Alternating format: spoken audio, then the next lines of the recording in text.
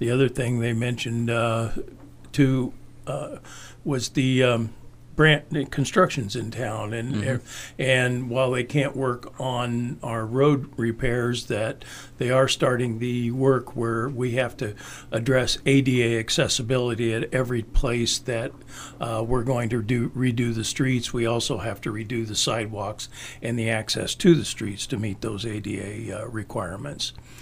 And what is going on down on that'd be D?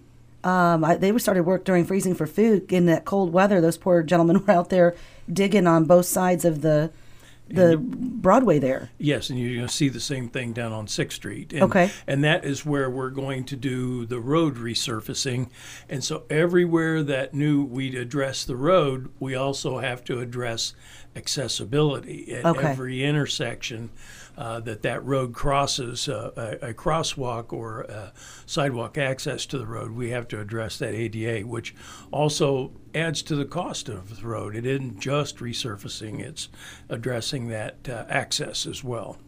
Okay, well, bless their hearts because it is cold, so appreciate what they do in the elements. It is, and because of the amount of concrete that they do for the ADA ramps, that kind of thing, the approaches on that, they can cover them up with blankets. They can, change the concrete mixture, do a couple different things that allow them to work and for it to properly set and do everything in this type of weather. But when we try and apply that to the road, expenses go through the roof. There's a number of different considerations that start occurring there, and unfortunately, with the way the weather is, that's kind of why that's gotten bumped off to the next available weather, kind of thing to do mobilization and all that.